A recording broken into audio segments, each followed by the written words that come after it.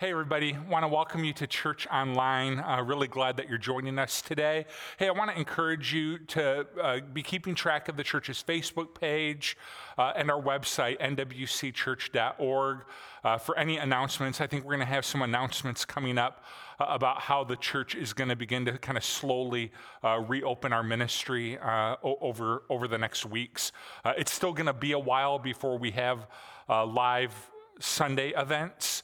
But be sure to watch that, and hopefully in the coming weeks we'll have some more of those announcements. So just be sure to be watching out for those. Really, I can't say this strongly enough. I really miss you guys, and I'm excited for the day when we can worship together live here on our campus. So love you guys, miss you guys, can't wait to see you again.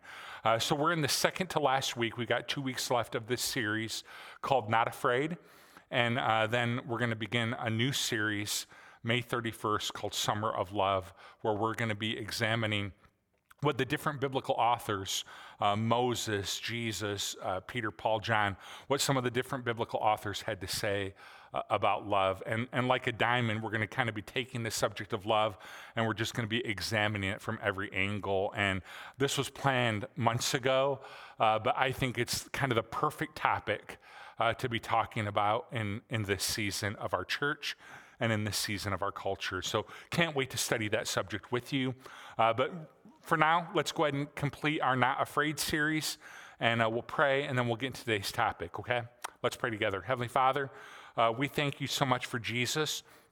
We thank you for the example that he sets of when it comes to courage and when it comes to kind of grace under fire and when it comes to loving people that maybe have a different political ideology from you or a little bit of a different political bent.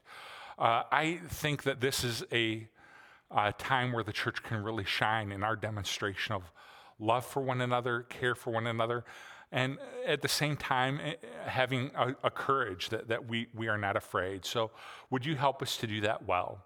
We thank you again for Jesus. It's in his name we pray. Amen. There are these moments in time that leave you not the same. There are these moments of time where you're never the same again. And those are in the positive moments of life. Consider having children for a minute.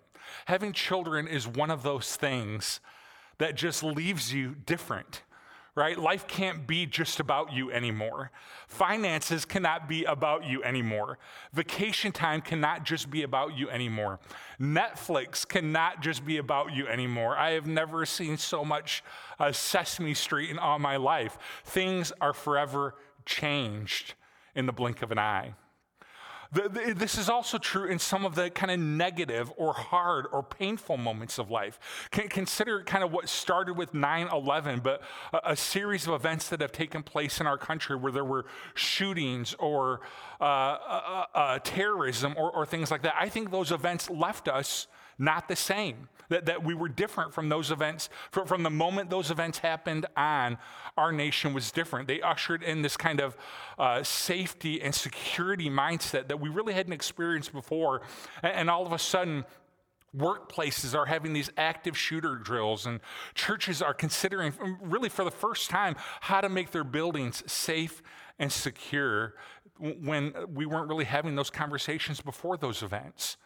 I think, just kind of my personal opinion, I think we're living in one of those moments right now where things from this day forward, from back in March on, things are going to be different. I wouldn't even want to wager a guess on how they're going to be different and what life is going to look like from here forward. But here's what I do know. Different can be unsettling. Different can create anxiety. Different can be really scary. And I think that's one of the things that is contributing to a lot of fear and anxiety that people are facing right now is they just don't know how things are going to be different in the future. They don't know how things are going to be different moving forward. And it's creating this angst and this feeling of fear, this feeling of anxiety. And I don't want to kind of overstate what we're doing today, but I honestly believe what we're talking about today can be a game changer in this. It is one of the biggest factors, what we're talking about today, that is going to settle our hearts and our minds and our fears. So I'm really glad you're joining us today. I think this is one of the most important topics that we're discussing today. And to get there, I want to give you a couple snapshots of the early disciples and early apostles following the crucifixion of Jesus and during the crucifixion of Jesus. The first snapshot happens right in the middle of Jesus' trials that happened overnight. And you can imagine for the early apostles how scary this night must have been, that your leader is undergoing trial. He's most likely going to be put to death. You're wondering, is this my fate too? And one of the early apostles, Peter, he follows at a distance, and he's kind of observing these trials as they unfold that night. And he finds himself at one point around a fire with several other people. And the campfire talk is about Jesus and what's going to happen, and is he going to be crucified? And one of the people around that campfire recognizes Peter as one of the disciples of Jesus. Like, hey, you knew him, didn't you? And not once, not twice, but 3 times, Peter denies in that moment probably because of fear, anxiety. Is Jesus' fate going to be my fate? All of that stuff, Peter denies 3 times ever knowing Jesus at all. Snapshot number 2 comes from John 20. And on that let me read to you John 20, verse 19. On the evening of the first day of the week, when the disciples were together with the doors locked for fear of the Jewish leaders, Jesus came and stood among them and said, "Peace be with you." After he said this, he showed them his hands and his side, and the disciples were overjoyed when they saw the Lord. All right, so this is obviously post-crucifixion and post-resurrection, but this is essentially first century quarantine. Only it's first century quarantine without Netflix, without Hulu, without Tiger King. And it's important to notice that in the hours after the crucifixion, before they really knew that Jesus had been raised from the dead, the early followers of Jesus were not out preaching. They were not out proclaiming the resurrection. Here's what they were doing in the hours after the crucifixion and resurrection. They were afraid. They were locked in an upper room because they were concerned about how the Jewish leaders were going to treat them and what the Jewish leaders were going to do to them. That's snapshot number 2. Number 3 comes in this scene in the water. Peter, following the crucifixion and following the resurrection, Peter is back doing to what he had been doing 3 years earlier. He's fishing. Jesus appears and he replicates this miracle that he had done before, and he kind of reinstates Peter from the denial. Peter denied Jesus 3 times, and 3 times Jesus asked Peter, "Do you love me?" And he kind of reinstates him in this moment. But I want you to see that in the days after the crucifixion and even the resurrection, Peter is not out proclaiming the risen Christ. At the beginning, Peter is going back to what he knew before. He's going back to being a fisherman. Let me take an aside here just for a moment. I think that in times of fear and in times of anxiety, here's what the temptation we often give into is that we go back to what feels safe. I think a lot of us are feeling this kind of deep in our hearts that we just want things to go back to the way they were before. We want to go back to our regular office hours. We want to go back to life as usual. But here's my question. What if God has something bigger in mind than what was normal before? Peter thought his future was fishing. After Jesus had been crucified, he's like, man, I'm just going to go back to being a fisherman. I'm just going to go back to what feels comfortable. And Jesus knew Peter's future was being a part of a movement that would change history, that would change people's eternities. So I want to paint a picture of the way things were after the crucifixion and even a little bit after the resurrection. As the disciples are denying, they're hiding, they're going back to what was familiar. And it's such an interesting thing because in just a few chapters later, we will see Peter, the one who denied Jesus, get up and offer the first sermon to the early church. And it's a tough sermon. It is. It's found in Acts 2, starting in verse 14. Let me read to you part of this sermon. Then Peter stood up with the 11. He raised his voice and he addressed the crowd. Fellow Jews and all of you who live in Jerusalem, let me explain this to you. Listen carefully to what I say. These people are not drunk. The Spirit had come and they were being confused with being drunk. These people are not drunk as you suppose. It's only 9 a.m.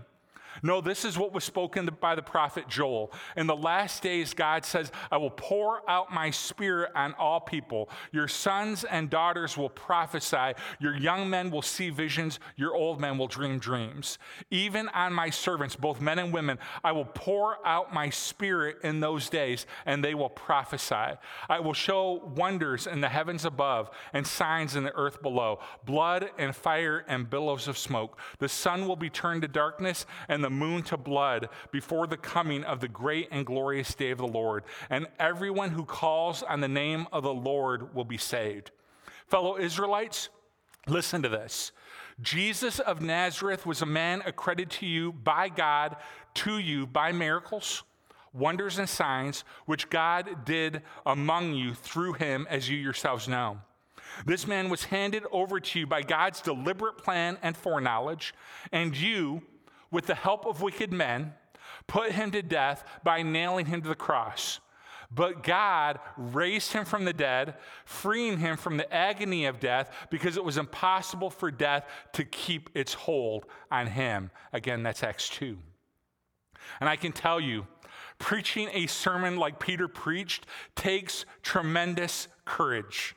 Essentially, the title of the sermon was, here's what I'm going to preach to you about today: You Killed Jesus. And you can imagine the guts. You can imagine the courage. You can imagine the strength that it takes to get up and deliver a sermon like this. It is a remarkable change. Right? At one point, we see Peter going back to being a fisherman, hiding, afraid, denying Jesus. And now, essentially, he is standing up in a loud voice and saying, man, you killed the Christ, but there is grace available to you. There is new life available to you. God is not done with you yet. It's a remarkable change, isn't it? From hiding, afraid, denying, to standing up with great courage, great enthusiasm, in one loud voice, preaching the gospel message that you killed Christ, but you can be forgiven. You killed Christ, but he's not done with you yet. You killed Christ, but there is hope for you. Peter is not the only one we see this change in. I've shared this list with you before, but I want to share with you what happened to the early church leaders, how they all came to die. Remember, this was the group that was hiding in the upper room. This is the group that was disengaged and afraid and going back to the life they knew before. And this is what ultimately happened to them as the book of Acts unfold. Peter and Paul, they're both martyred in Rome about 66 AD during the persecution of Emperor Nero. Paul was beheaded. Peter was crucified. Andrew, he ended up preaching in Asia Minor, modern-day Turkey and Greece, where it is said that Andrew was crucified. Thomas was probably most active in the region of Syria. History tells us that he died when he was pierced through with the spears of 4 soldiers.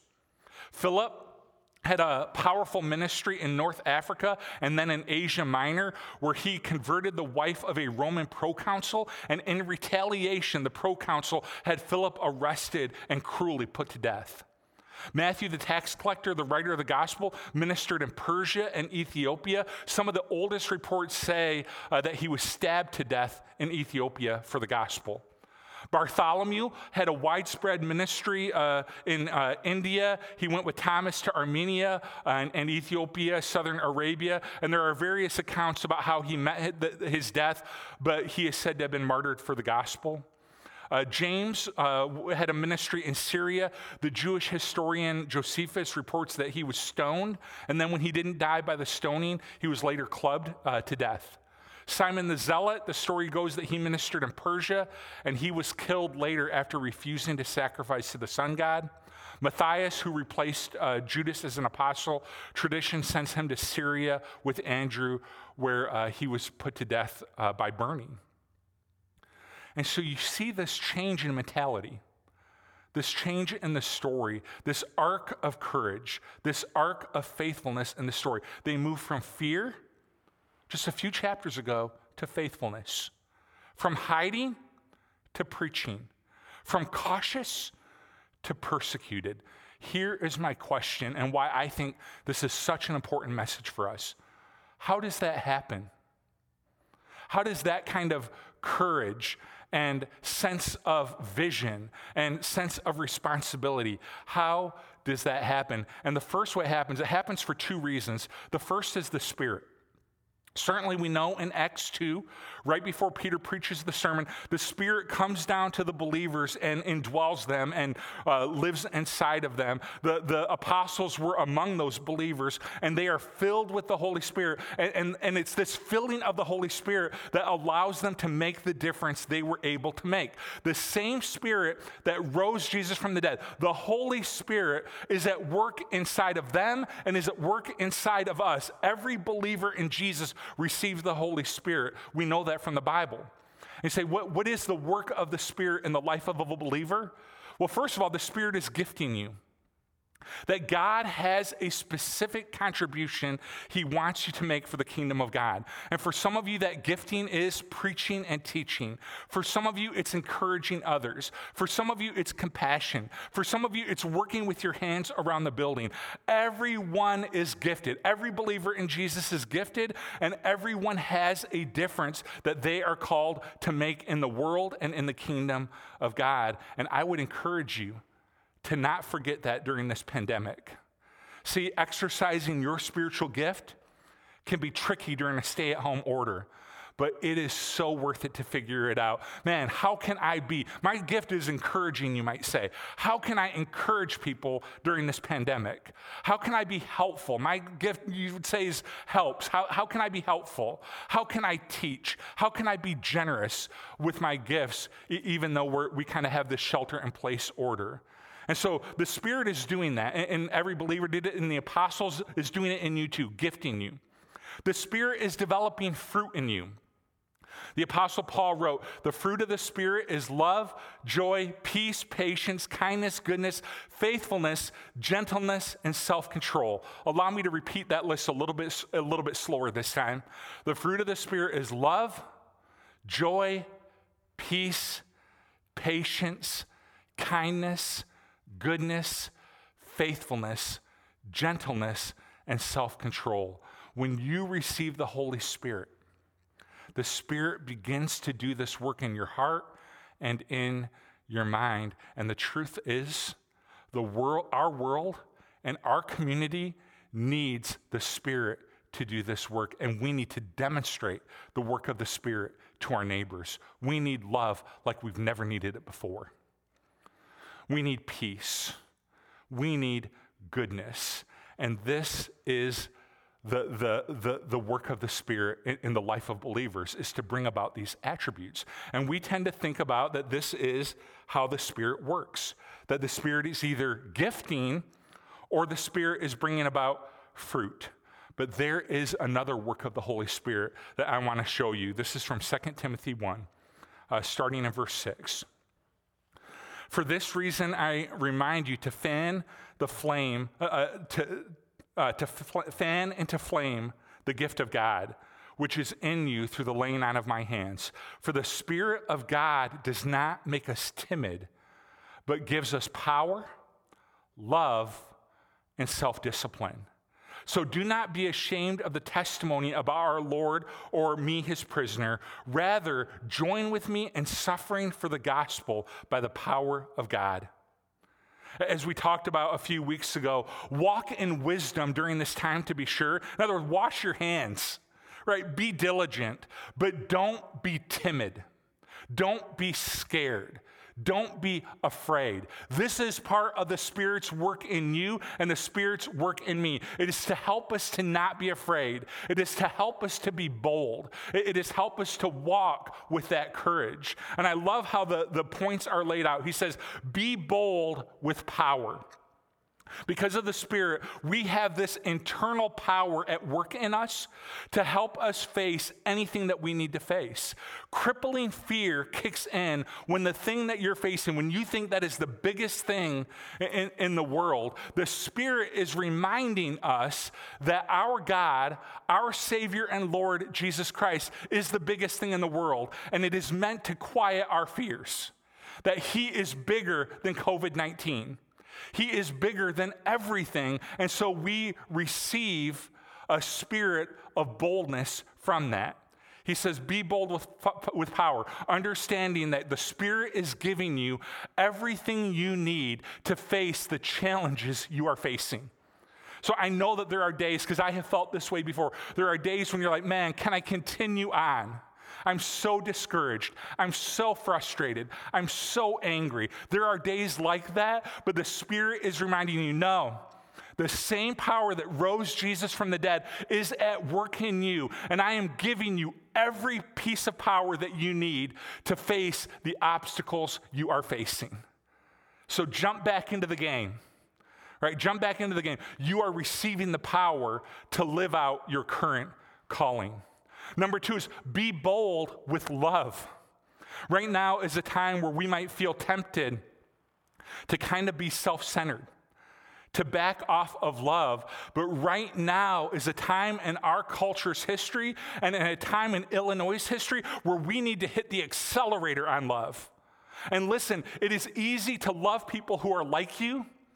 It is easy to love people who are in the same political agenda as you, on the same side of the aisle. But right now, what we need most in one of the most challenging seasons our state has ever faced is we need to demonstrate how we love people that are different from us. Because right now, I don't know if you're sensing it too, I am sensing a movement from fear in our culture to anger, frustration, and angst. And I get that. I have my days too, where I'm angry. And then I try to remember, no, the Spirit is giving me everything I need to face the challenges that I face. But right now, the Spirit is also calling on me to love. I love this text from Matthew 5. You have heard that it was said, love your neighbor and hate your enemy. But I tell you, love your enemies and pray for those who persecute you, that you may be children of your Father in heaven. He causes his sun to rise on the evil and the good. He sends rain on the righteous and the unrighteous. If you love those who love you, what reward will you get? Are not even tax collectors doing that? And if you greet only your own people, what are you doing more than others? Don't even the pagans do that? Be perfect, therefore, as your heavenly Father is perfect. This is going to be a bold statement, but I believe it's true. The greatest opportunity, maybe in our lifetime, is ahead of us right now. And it is to demonstrate, by the power of the Holy Spirit, to demonstrate a love that is different. A love that is different. A love that shows love to people that are different from us.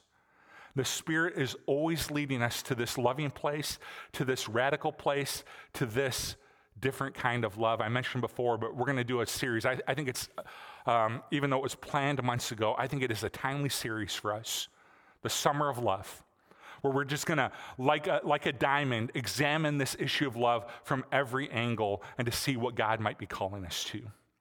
The other thing he says right now is be bold and self-discipline. So be bold in power, understanding you have every power you need to face the challenges that you are facing. Be bold with love, specifically love people that are different than you, that have a different political ideology than you, that have a different political bent than you. The Spirit is leading us to this love, and then be bold with self-discipline. This challenges me because during this pandemic, I have let some of my self-discipline go. I've been eating too much. I've been consuming too much media, and this is a reminder to me that the Spirit wants to lead me to this place of self-discipline. Why? So I don't become too focused on things and instead maintain my focus on Christ. That's what self-discipline does. It says, man, I'm not going to focus all of my energy on like what I'm going to eat next, or on what I'm going to watch next, or what I'm going to consume next. I'm not going to focus all of my energy on that. Instead, what self-discipline does is it helps me to remember to focus my energy on the Lord Jesus Christ. So what made the disciples so different? Between just a couple chapters before, afraid, hiding, a little bit disengaged, going back to what they knew before. Well, the first thing is they'd received the Holy Spirit. And the second thing that happened is they had become absolutely convinced in those couple chapters in between of the resurrection. And when your leader conquers the grave, and your leader defeats death, and your leader promises to do the same thing for you, it changes the way you approach fear. It changes the way you approach death, and it even changes the way you approach life. When you believe that our eternal life starts the minute we put our faith into Jesus, that eternal life is not something that happens after we pass. Our eternal life has started right now. Someday it will be perfected. Right now it's kind of messy and hard, but it's still life. Jesus is always giving us life. When you believe that, it changes everything. Listen. Early on in this, some pastors were saying, do not be afraid, do not be afraid. And one pastor in particular I saw made a comment about, hey, death is our friend. Listen, with all due respect, death is not our friend. Death is a product of the fall of man and sin. God has placed inside of us a desire for life, specifically a desire for eternal life. So death is not our friend, but listen, death is also not something to be feared. Because of our risen Lord, and because of our risen Savior, and because of the Spirit that He has given everyone who puts their faith in Him, death has been defeated in Christ. So death is not something to yearn for. It's not our friend, but it's also not something to be feared. Your last breath here is not your last breath. We have life today, and we have life forever in our Lord Jesus Christ. And if you're anything like me, when someone starts to talk to you about the resurrection, you probably think, yes, I believe the resurrection. Jesus rose from the dead. We celebrated it a few weeks ago at Easter. Yeah, Jesus rose from the dead. And we tend to think about that as a fact of our faith. That I believe that happened. I believe Jesus rose from the dead. But faith doesn't stop there. Faith says, I don't believe that just happened to and for Jesus. I believe, this is what faith says, I believe that Jesus rose from the dead and He is going to do the same thing in me. That's what faith says. I believe He's going to do the same thing in me. He will defeat death in me. He will raise me from the dead. I will live forever with my God. So these are the two things that happened with the apostles. Why at kind of the end of the Gospels you see them afraid, denying, intimidated, off in the upper room, and why just a few chapters later you see Peter stand up before a large crowd and say, the title of my sermon today is, You Killed Jesus, but There's Hope. And how with great boldness and a loud voice he proclaims to them the gospel. It's almost like two different people, and in a way that it is. He had received the Holy Spirit giving him a sense of power, love, and self-discipline.